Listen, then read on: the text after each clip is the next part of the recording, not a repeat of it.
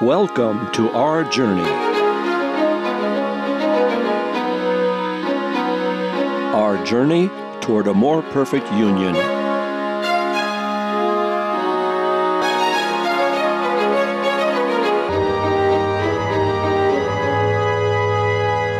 Our more perfect union is an experiment, a grand experiment in something we all cherish, democracy. Welcome to our Radio Roundtable with higher education consultant Dr. Michael Walker-Jones, Harvard's Executive Director for Health and Human Rights, Dr. Natalia Linos, and from Beacon Hill, Representative Jeff Roy, as we the people celebrate the journey of America toward a more perfect union.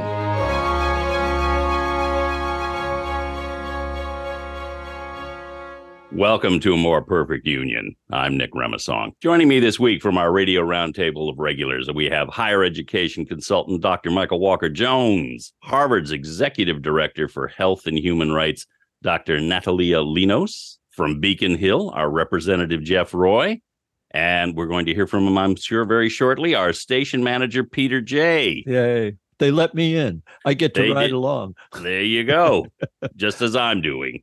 Well, it's something that I experienced here today I'd like to talk about just very briefly to introduce the show. It's that eerie moment when you look behind you and realize your view is the same as facing forward.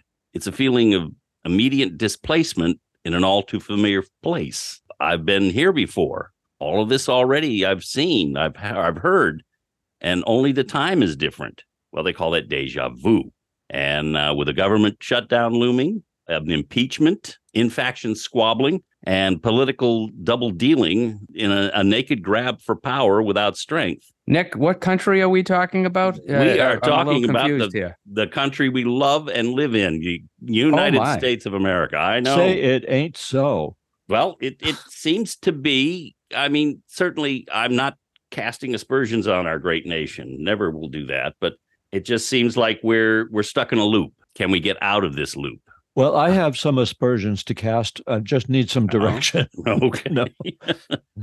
No, I think that there are certain people walking the halls of Congress who are pushing for this impeachment hearing. And quite frankly, the sentiment is that the Republican Party is quite divided over this notion of forcing McCarthy to move forward on that when there's already been a significant investigation, significant analysis of bank accounts and so on, and they're not turning up anything. So I don't understand why this compunction to press forward with an impeachment hearing, other than here is the distraction du jour, the sleight of hand. Look in this direction, folks, not the other one. And that seems to be rising to the level of full contact sport. And all it does is throw more shade on that notion that Congress can never get anything done because of all of these distractions. And is this inquiry going to lead anywhere? Odds are awfully slim. I won't say always, never, but it's hard to envision that there's a there that's substantive enough to warrant such things. I was noodling over the idea that perhaps we might want to actually retrospectively look back at every president we've ever had and inaugurate impeachment proceedings against all transgressions past using today's metrics. Now, right there, that would keep Congress busy for the next 1,000 years. But perhaps the only president that might escape the wrath of impeachment under that one is David Rice Atchison. Atchison was president for exactly 24 hours, technically speaking, and he got absolutely nothing done because it was between a Sunday and a Monday, and he opted not even to be sworn in, even though technically he was the president, because the president and vice president had vacated their offices at the end of their term. And being a Sunday, they couldn't continue with the real swearing in of the next president until Monday, leaving Atchison to fill the hole for a day. So having accomplished absolutely nothing, we can either say, well, he's off the hook, or we could consider impeachment for dereliction of duty, having accomplished absolutely nothing. So you see where I'm going with all this. You can always find some reason somewhere, somehow, to feel bad about what the person's doing. Pete, I'd like to add one other perspective to that. And it's much more of the 21st century and the kind of divisive politics that we're into. And that is the Republicans at this point are playing the game of you impeached our guy, we're going to impeach yours. That's it. And it's also a matter of if you impeach Trump, and because you impeached him twice, we're going to impeach your guy. Here's the proof of that. They said that at the end of the last Congress. They said, just wait. If we get in power, here's what we're going to do. They said it again when the majority came about in the House. And they have been saying it for the last year. The problem is we, as the American people, I hope, are paying attention. And the distraction as well as the idiocy of you impeach our guy, we're going to impeach yours, ought to weigh heavily on the next election. Therein lies the real telling point. Will the American people be cognizant enough? Will they be paying attention enough to take those people who are perpetrating this whole scam on us as the American people and throw them out of office? Well, we have short memories. That's really what is at issue here. The next election cycle is far enough away. Well, the other thing, too, is speaking of election cycles, not only is it, we're going to impeach your guy, but what this does is it creates an institutional form of whataboutism. While Trump is walking around with, indictments that, 89, 91 indictments, and faces all of this court action between now and the actual election. Here's an opportunity to create a similar scenario where Congress can lay claim to putting Biden through the same sort of business. Even though there are no indictments, there's this wall of confusion that they can create where Biden is then appears to be, in their eyes, equivalent to Trump. A pox on all our houses. And it's a way of being able to throw chaff in front of whatever his elected messaging is going to be. And that's it, just generating chaff. That's the drill here. I wish that Monty Python was still producing, movies and skits, because Hollywood I can only think of what they could do with this particular situation. Everybody here for the impeachment. Yes. Yeah, and the thing, and the Freedom Caucus itself. The Freedom Caucus itself has gone back on their promises to McCarthy. They've said, okay, well, give us the impeachment and we'll work to, stop the government shutdown. Well, now just a flesh wound. Yeah, they're just saying, nope, sorry, we got what we wanted, so we'll move on. We're all set. You're out there dangling once again, Mr. McCarthy, Senator McCarthy, Representative McCarthy, whatever you are now. Sorry. Jeff, I don't have much to add, but I want Jeff to continue just out the show. If you can keep it up, I will buy you lunch. I'm not in a very good mood today. I'm being impeached for an attack by fresh fruit. Astounding? Who said astounding? It's an impeachment. Well, we'll move to another level here, ladies and gentlemen. Bad acts. We must take action now. Oh, well. This isn't an argument, it's abuse. We're going to get banned from radio. Yeah, well. You could have FCC violations going on here. No. No. I think what we're doing is we are doing an excellent job at personifying through ridicule the ridiculousness of what is actually happening as people go into stage 4 Potomac fever. Yeah. That's what's going on here. It's becoming terminal. Always look at the bright side of life. Oh, Natalia, you enjoying this? Yeah. I am deeply enjoying this. And, I should say I'm impressed that all of you are following along. I mean, I basically have kind of become maybe what we're accused of, the younger generation, of becoming a little apathetic. So I've sort of stopped following the impeachment news. Like, that's just my strategy. I'm blocking it out now. It's becoming kind of just garbled. So I wish this level of, ridiculousness didn't lead to that. But that is, to me, that's my response is, okay, I'm just not going to follow the news because it's irrelevant. But maybe that's a problem, the apathy, because... Well, impeachment used to be a capital I. That is, it was a big deal to even utter the words in D.C. Are you ignorant and apathetic? I don't know, and I don't care. and it's had all of the gravitas wrung out of it because it's moved from being an unusually special condition involving high crimes and misdemeanors to a steady state condition. Yeah, that's that thing. It's shop worn. Yeah, it's become a daily tool. Yeah, to just rattle that little saber and say, we're going to impeach you. We don't like what you're doing. Can somebody name the last president who was not, that impeachment was not mentioned around? Johnson. And that's quite surprising that they didn't attempt to impeach him. I mean, he had to announce his resignation. They may have done it, but that's an interesting answer. Yeah. I'd say Johnson.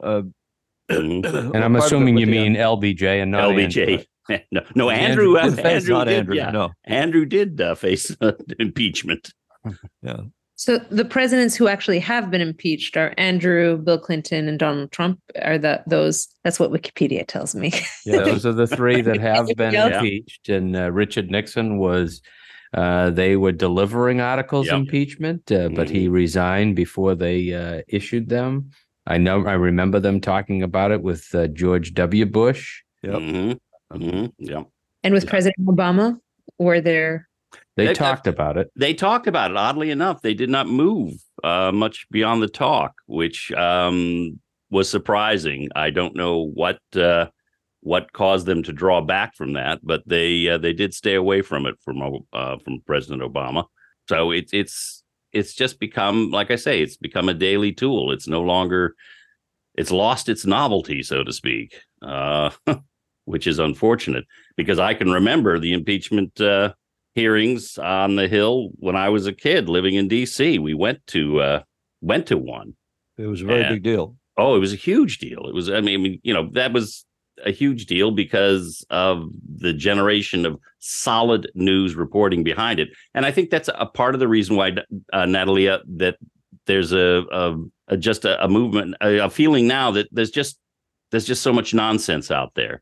It's just something that, I cannot wrap my mind around. And also I can't spend that much energy on it because I have to get through life. I have to get through COVID. I have to get through raising children. I have to get through paying for college education. I have to get through mortgage rates that are through the roof. How am I going to buy a home when that's what I've been aiming for and saving for? And I can't do it. So I'm going to worry about Joe Biden. I'm going to worry about Kevin McCarthy. I'm going to worry about Marjorie Taylor Greene. I can't do it. My mind are increasingly irrelevant to me because they're just worried about culture issues. Yeah, culture and the grift. They're just worried about how much power can I grab, naked power, with no real ideal how to use that power for anyone's good other than my own gain. You sound like the knights who say "knee." And what do they say? We will say "knee" again if you do not appease us. Well, tell us what you want. A shrubbery. A what? A shrubbery. And it was a dandy shrubbery too, as I remember. They had a good idea of what they were looking for. We don't. Absolutely no sense. That this whole point, this whole topic and discussion and what the hell is happening down there makes absolutely no sense. And it gives life to those silly skits that make more sense to me today in the context of what I'm watching down in Washington, D.C. I said, okay, now I understand who the knights who say "knee" are. Yeah. But, Natalia brings up a good point. And, she always does. And absolutely. And Natalia, one of the things, though, help me with this then, because we may be political nerds, wonks, whatever. But as a regular person, a mom, a person who goes to work every day, is real serious about your job. And your ability to ignore this background noise as you see it. What are the things, though, that you're yearning for as a young person in terms of, well, here's what I really would like to see in the news? In other words, as you look through, whether it's online stuff or if you're like some of us old people and stuff, you're still looking at a newspaper from time to time. What is it that you're looking for? What is it that, that you're sort of yearning to see come out of, whether it's Washington or Boston or in Brookline? So, Michael, I'm not the average person in the sense that as you all know, I have a really international background, but the things that have been preoccupying me the last few weeks are, the earthquake in Morocco, the dam that crashed in Libya, more the international issues and climate change as kind of the challenge. And obviously— Are you saying that the issues that are going on with your PTA are not prompted high in your mind? I care about those too. I was at school committee last night, and even in Brookline, heat. I don't know if that was the same in Franklin the first week, and the heat issues of school, and how do we plan for it? So it feels like, as Nick said, things that matter that I'm feeling in my life. I'm feeling the impact of climate change already, and I'm seeing it in the news in these very drastic disasters across the globe. Issues, not and it feels like some of the debates around the impeachment and stuff is these personal attacks, and we've kind of stepped away from the issues. Like our world is imploding. We're seeing unheard of catastrophes in my home country of Greece. There were the forest fires everybody heard about, but right now there's floods. About a third of the country is underwater. Not a third of the country, a smaller proportion, but a big proportion of the agricultural land is underwater. Floods that followed, people's livelihoods are at stake. And somehow, there's this accusation of the US media not paying attention to what's going on around the world. And there's a lot going on around the world right now. So I guess for me, it's connecting the dots between what we're seeing in Brookline and teachers and parents being concerned about heat days and kids going to school with no, air conditioning, and how are they supposed to learn and be healthy with the natural disaster. So climate is a top priority. I care about, obviously, the political conversations happening in DC, but only insofar, immigration issues that, we're seeing a huge challenge to everyone, including our state. Those are the types of issues that I think people want to discuss more than somehow politics in the US has become very much about individual personalities and their age and what they did. And, I don't know if I'm answering your question, Michael, but it is what Nick said, that I'm feeling the day-to-day is really important, and there are policy conversations that we should be having. Yeah, I think you answered it brilliantly, because that's what it is how much impact can I have? Certainly, and Jeffrey, I'm sure you can weigh in on this. Certainly, we should be thinking about how much impact we can have on the national policies, and by doing that locally through our representatives and speaking to them, contacting them, making them aware of how we feel, and then relying on them to reasonably and intelligently work with those who can impact on policy and legislation to get things done. But how can we impact on everything at all times? No. You have to deal with your day-to-day life. You have to live your life, and that's what's going to be at the front of your mind at all times. I'll tell you, the climate change is something that is on my mind each and every day. And I think the failure of the federal government to get something done has really put the onus on the states to step up to the plate. I'm delighted that I live, work, and represent Massachusetts. And I think we've done a good job stepping up to the plate to address this and put policies in place that will move the fight against global warming forward here in Massachusetts. But unfortunately, global warming and climate change is not something that knows borders. It doesn't stop at the border line for the Commonwealth of Massachusetts. So, we have to push our neighbors to do the same thing. And that's not just neighboring states, but countries across the world that we have to push. It was unfortunate that the Paris Agreement kind of fell apart at the beginning of the Trump administration, set us back so many years. Hopefully we can get back on track, but climate change is one of those examples. And there are so many others where the states have stepped in. The erosion and collapse of Roe versus Wade has really put, personal liberty and privacy in the hands yet again of the states. And there's so many examples that are out there, but we have to be more vigilant and we have to be stronger. And I will say local communities in the Commonwealth of Massachusetts, there are 351 of them. They push us as state officials to take certain actions and take steps because they want to see movement too. So it's a good it's a good thing about our democracy that we have local governments, state governments, and federal governments, and each can push the buttons of the other to move them into the right direction. So. Well, I think, and I think your point, Natalia, is excellent because one of the things that, let's say, ignoring all of the background noise around impeachment, there's another piece that we're not going to be able to ignore, which is the trade-off, apparently, that McCarthy has made, that if I give you this bone of an impeachment inquiry, you will vote for keeping the government open. I think that's a whole nother topic of the federal government, again, making itself dangerous and in some cases relevant only to the destruction of our sort of understanding of our democracy. But I'd also like to focus on something that you said that may not have very much significance on its surface, but is massive.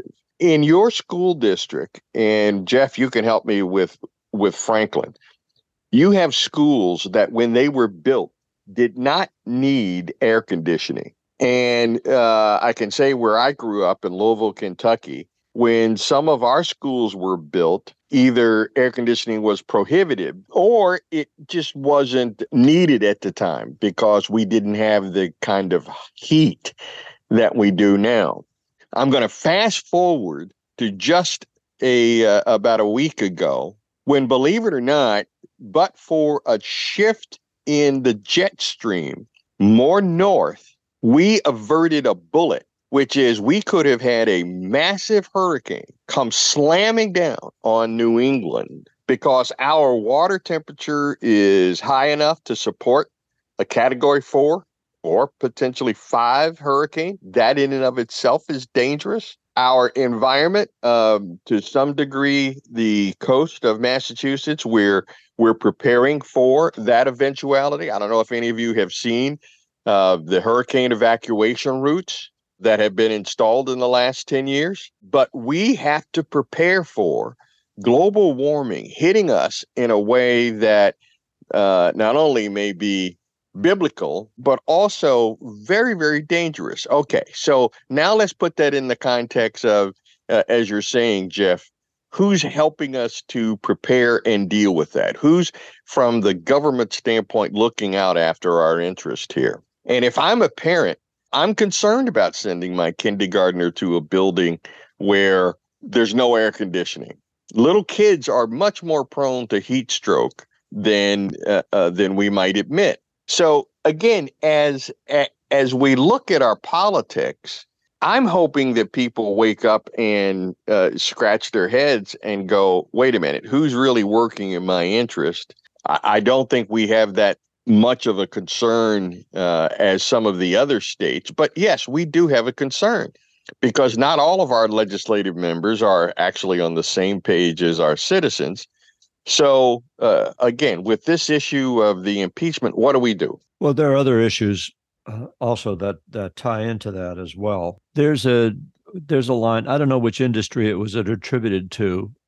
Some people refer to it sometimes as LA filmmaking, but it's also, I think, appropriate for Washington, where basically pimps and charlatans run the halls and good men die like dogs was the line. But in that line, it addresses things like Romney's announcement this very week that he's not going to run again. Now, he claims, obviously, that in his next Senate term, he would end up finishing that out in his 80s. But that said, here's a man that we all know from his governorship here in Massachusetts. He must have listened to How Old is Too Old show. Right. Well, there's that. Because the timing of him making his announcement is remarkable. Yes. So clearly he listened to the show. Yes, clearly. And yes, he's still tied to Massachusetts and particularly our broadcast. But he is the only man who has brought some sanity to the Trump impeachment proceedings, where he evaluated the evidence and voted accordingly on the issue rather than the party. And, let's also acknowledge the fact that, Obamacare, as such as it is that we have, which is a good thing, began under his administration here in Massachusetts. True. Yeah. So then you add other people in the mix, Liz Cheney, Adam Kinzinger, the people who tried to bring some real reason to the issues back when things were getting pretty horrible. And, they opted in their own way to self-destruct, either voluntarily bowing out or not running again, or knowing that they, based on what they were saying, probably killed any opportunity for another term. And this is an issue. This is a real issue with the right wing and particularly with Trump and the populists holding the Republican Party hostage. It's what they're doing. My real concern is that this isn't over with Trump, even if he goes to jail with indictments or whatnot. And, they fit up the orange one with an orange jumpsuit and he goes away. Who are all the people waiting in the wings to apply the same playbook? And, it only leads to a series of wars and skirmishes, impeachments, going back and forth until we get to what point, when does the whole thing just implode? I have a question on that, Pete. Like, what is the cost of an impeachment inquiry? Like, clearly there are staff time people, and like, what does it cost the government to do sort of frivolous, I would say, ways? It's millions, right? And not only distraction from the issues that are really pressing, like it's a distraction. Everybody has to pay attention, not only, to the public, a distraction, but also to the people who are governing. But there should be, I mean, I'm sure there's a cost in terms of staff time and money being paid to PR companies. But is it a few million? Is it multiple millions? And it's tens of millions. It's tens of millions easily. Yeah. Yeah. Because it's, and again, it's the old concept of woofer dust. Throw it in their eyes, keep them blind, and then work your magic on the other side, distraction. So it's a very large number. It is. It's a very large number. Watergate, I think, was the Watergate impeachment hearings, aside from everything else that went on, I think were estimated at that time, in 1970, 1971, 72. They came in at something like $22 million. And of course, that's really a bargain. Yeah. I'm not saying that we shouldn't have them, obviously. No. Yeah. Hearings and, but when there is a cost doing it without taking that into account, and it's a cost to taxpayers and to others, like I do think those trade-offs are really important for the public to know. And obviously we need to have accountability, and I'm not saying we should get rid of the entire concept, but it feels like cost should be something that the public is aware of, so that they know that, we're paying for this kind of witch hunt when it becomes a witch hunt and it's more, but yeah. Well, you're getting to the point where we began talking about this at the outset, and it is that when these things come to the fore based on personal agendas, and they are at their face frivolous. When that begins to happen, that's, spending tens of $millions on what is a frivolous exchange as a distraction is extremely unhealthy. Unfortunately, all the good things that we could be doing end up being sacrificed along with the money that's spent. But so let's talk about, the people. How do the people become smart enough, wise enough, with enough institutional memory to track all of this stuff and vote accordingly? Therein lies a challenge, because as Trump's playbook reveals, there is a large enough population out there that can be co-opted, managed, corralled to actually vote against their best interests. Yeah. Well, I think part of what's happening is that there's no longer a concentration of the media to your eyes. And here's what I mean by that. Prior to the explosion of the 24-hour news cycle and the loss of print media, you had a limited number of sources, but those sources typically could put something right in front of your face. Kevin McCarthy, Speaker of the House, to announce impeachment inquiry. All right. Front page, big banner on top. Boom. All right. You see it on the newsstands. You go into a diner. There's the paper sitting there, etc. Now, you walk into a diner, you're lucky if there's any kind of newspaper or anything around. You open your phone up, and it's all about Tom Brady's love life. And then you turn on the television, you've got local news, which is sandwiched in between all of these reality shows. Or if you watch one of the news channels, they've got so many hours to fill that content does not concentrate on one or two or three or four topics all day long. You're inundated with news breaks. And then when the real news happens, for example, an escaped prisoner, is on the loose and we're trying to catch him, then that takes the focus. No longer can we as citizens basically take a story or take an event or take something that impacts us through, let's say, Washington, and then follow through with it. And our choices now are almost unlimited. No longer do you have some news editor trying to cull through things. You've got a whole headline list of, okay, do you want entertainment? Do you want business? Do you want weather? Do you want this? And then just click here and then open it up. What I'm afraid of, Pete, is that we're talking in old terms.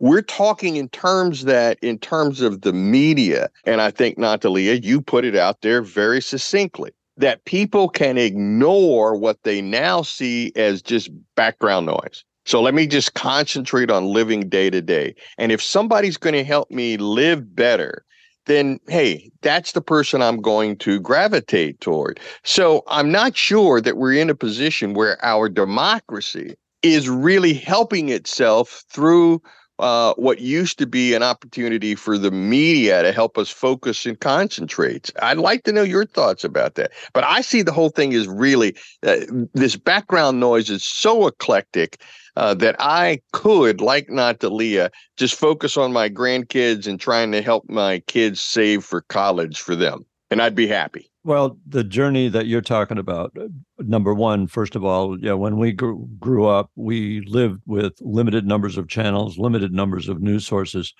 but those news sources were curated. And that's an operative word here. There was also a real sense of journalistic responsibility. And some of that was mandated for radio and TV by the FCC. We used to have a fairness doctrine where you had to present both sides of an issue or both sides of the candidate's issues. You had to be balanced, and you had to operate in the public interest, convenience, and necessity. And all of that has basically been stricken from the record with respect to, the guidance from the commission. Then you move on to social media, where now it's no longer curated, but anything goes. Anybody can claim anything, and if it's bombastic enough, it's going to pull some likes. Then add to that the fact, and I think this is where it's really egregious. Where it's really egregious is the forced mathematical stovepiping that is triggered by the platforms. They claim that they're platforms and anybody can say whatever they want, and that supposedly that's a neutral position. But what they're doing is they're acting in reinforcement. They're actively engaged in the conversation through their influence. And unfortunately, Congress has not responded to that. That is a real issue. It's been talked about, but it's been dodged. There should be massive class action lawsuits afoot at the least, but if not, in fact, criminal action, because I think that the idea of steering people towards the things that they think they want to read or whatever, it removes all the balance and it forces everybody into their own camp, and it begins to polarize things far more than they already are. And so here we are at the edge of the next generation of that phenomenon. And the next generation of that phenomenon is coming to us rapidly with AI, where what we will be reading will be greatly amplified. Reading, listening to, hearing will become intensely amplified when those who are operating in their own interests begin to use this as a powerful tool for dissemination and generating even more woofer dust. We've got to get that under control. And I'm not sure exactly, like anything else, it's a tool. In the hands of the right people, it can do marvelous things.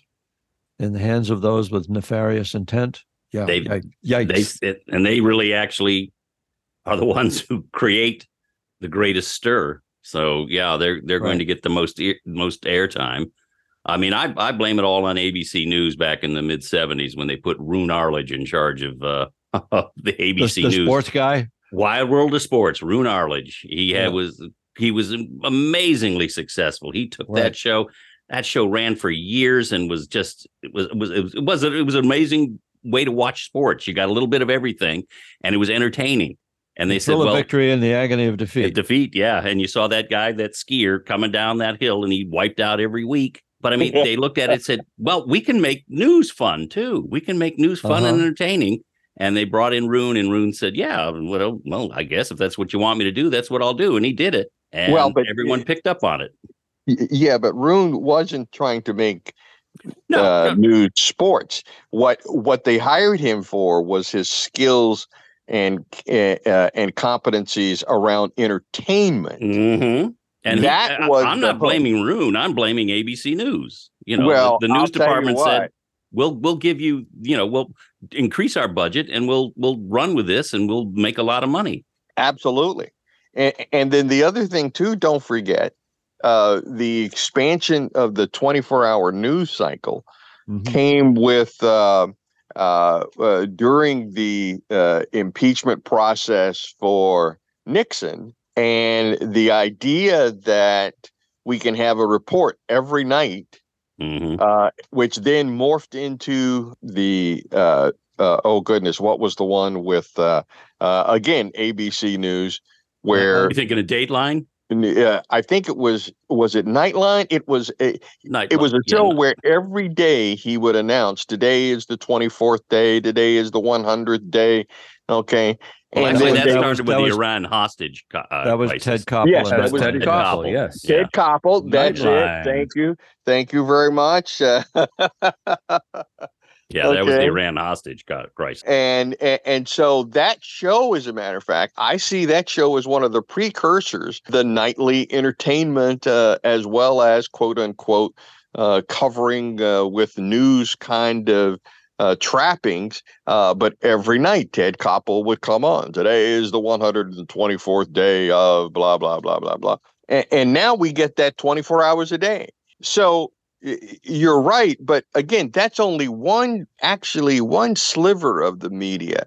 Don't forget, we've got the fall of the print media. We've got the idea that no one, as you said, Pete, is curated anymore. And when it comes to the FCC regulations, we now have the original quote unquote free airwaves regulations, but everyone else is not regulated. Right. So you can go in before, when you wouldn't be able to hear any kind of disparaging curse words or anything on television. Now, all you got to do is take it off of the regular channels, take it off of the local channels, and put it on any other channel, and you may hear anything. Mm-hmm. Okay, so the curation is gone, but at the same time, I'm still curious, and as Natalia said, young people nowadays are not focused on what some of us who are policy wonks are trying to talk about. I mean, here we are talking about impeachment, spending very little time talking about, again, the children, the heat, the buildings, the climate change, and the impact that people like Jeff are going to have to deal with as a result of those policies not working. The fact that Trump, and it wasn't that the Paris Agreement fell apart, we abandoned it. We did. The largest player in the world, we were the ones who destroyed it. Because there are some of the countries who are still trying to do their best to live under it, but there's no guidance anymore. I mean, Biden is trying to pick it up and run with it, but now he's having a heck of a time because it was thrown to the curb, run over, and then imploded. So now you've got to try to rebuild the whole blasted thing all over again. You know, I'm getting myself more and more confused around how it is that we can change this. And I guess that's really, when you look at the impeachment, let's talk about what can we do to help as citizens? What can we tell our other regional residents like us in Franklin and Medway and Milford and Bellingham? What can we do to make a difference? I would hope that, those who do listen to this show have seen it. I mean, certainly, I can't deny it. This has been, when we've been talking about this has been pretty much a one-sided discussion in terms of where all or most of us stand, who've been a major part of this, been here consistently.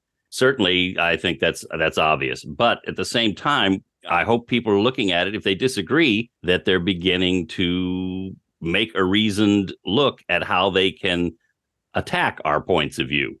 And that's fine. That's it's part of what we're here for, is to, I think, stimulate that sort of response. Give us a well-reasoned reaction to some of our more well-reasoned. I'd say today's been an example. There's been a couple of moments when we've kind of fallen into something that reason didn't have a whole lot to do with it. Well, British absurdist humor is entirely appropriate for the topic at hand. I'm sorry. Yes. It fits. There you go. There we go. There's the lack of reason right there. But it's actually all the way you walk, and you must walk in the very proper manner. Okay, we're back. Yes, we're back. Natalia has had to leave, so we're back. Nick, you invited that. That's what I'm looking for. I'm looking for some response. Let's keep this moving. You people have been letting me down. No, I'll tell you, as I'm listening to you talk about that, Nick, I'm saying it's remarkable to me that those who would defend the silliness have yet to take up the mantle and come on this show and defend it. Or if not defend it, explain to us what the rational basis is for it. Well, that's what I mean. Let's send that invitation out. Come on. Well, it's more than an invitation. It's kind of like a dare that we've been putting on here for the last several months. Is we dare you to prove us wrong. Show us where we are wrong. I mean, 100%. No one gets 100%. 50%. That's probably, you're shooting a little high there too sometimes, particularly with regard to my views and attitudes. But do something that shows that you're part of working towards a solution. We certainly don't need any louder screams and hollers, and we don't need calls for secession and insurrection. But if that's what you strongly believe, come on. Tell us about it. If we offered free vaccines, do you think that would encourage them to come on? Well, actually, I got to tell you, where I'm sitting, I get free vaccines. He is on today. Yeah, Jeff is absolutely on today, and he's I handed something. You, I don't know brother. if it's Wheaties. I don't know that necessarily it's Wheaties, but he's had something. I said at the beginning of the show, I am in a phenomenally wonderful mood today. Well, it's the break in the weather. We had the threats of tornadoes yesterday, and now we've got this glorious, this glorious day that you can't help but be awakened and feel a little bit like you've survived something. I think I'm gonna throw in one last thought here. Do it to wrap this up. One of the concerns about all these impeachments, frivolous, and also the Trump administration blowing up the Paris Accord, blowing up the Iran nuclear deal, it has demonstrated to the world that we are fickle. That beacon of light, the leaders of the free world, call us what you will. At one point, other countries used to depend on us to be steady on. And that has been, unfortunately, seriously tarnished. And if this next election goes in that same direction, and we keep on vacillating back and forth, violently like that, asking for support from other countries when it really matters on climate change, on international defense, on all of these things that are huge in all of our lives, that's the thing that suffers, because then it becomes every nation for themselves. And on that happy note, that's a tough act to follow. I must say, that's a wrap up that is come straight out of the textbooks. Oh, I think that's actually a setup for our next show. And next week on More Perfect Union, you're going to hear. Join us. Over to you, Nick. Join us on our continuing saga. Well, anyway, another More Perfect Union hour has flown by. I will confirm that. Or at least we've stumbled through it. Yes, there was some stumbling, particularly on my part, I'm afraid. But we do have to say goodbye until next week. Now, again, we cannot stress this strongly enough. If you would like to weigh in on our discussions, we would love to hear from you. You can email us at info@franklin.tv. That's info@franklin.tv. If you enjoyed our discussion, let us know. Or if you disagree, all the more reason to let us know. You can also share or listen to this program or any of our past episodes anytime. Our podcasts are available online at our website, wfpr.fm. So for our guests from our radio roundtable, Dr. Natalia Linos, Dr. Michael Walker-Jones, our representative on Beacon Hill, Jeff Roy, and as always, along with Peter J., our station manager, and our long-suffering and just he makes us sound great. Ever so patient. Ever so patient engineer, Keith Palmieri. I'm Nick Remasong. Thanks for listening and joining our shared journey toward a more perfect union.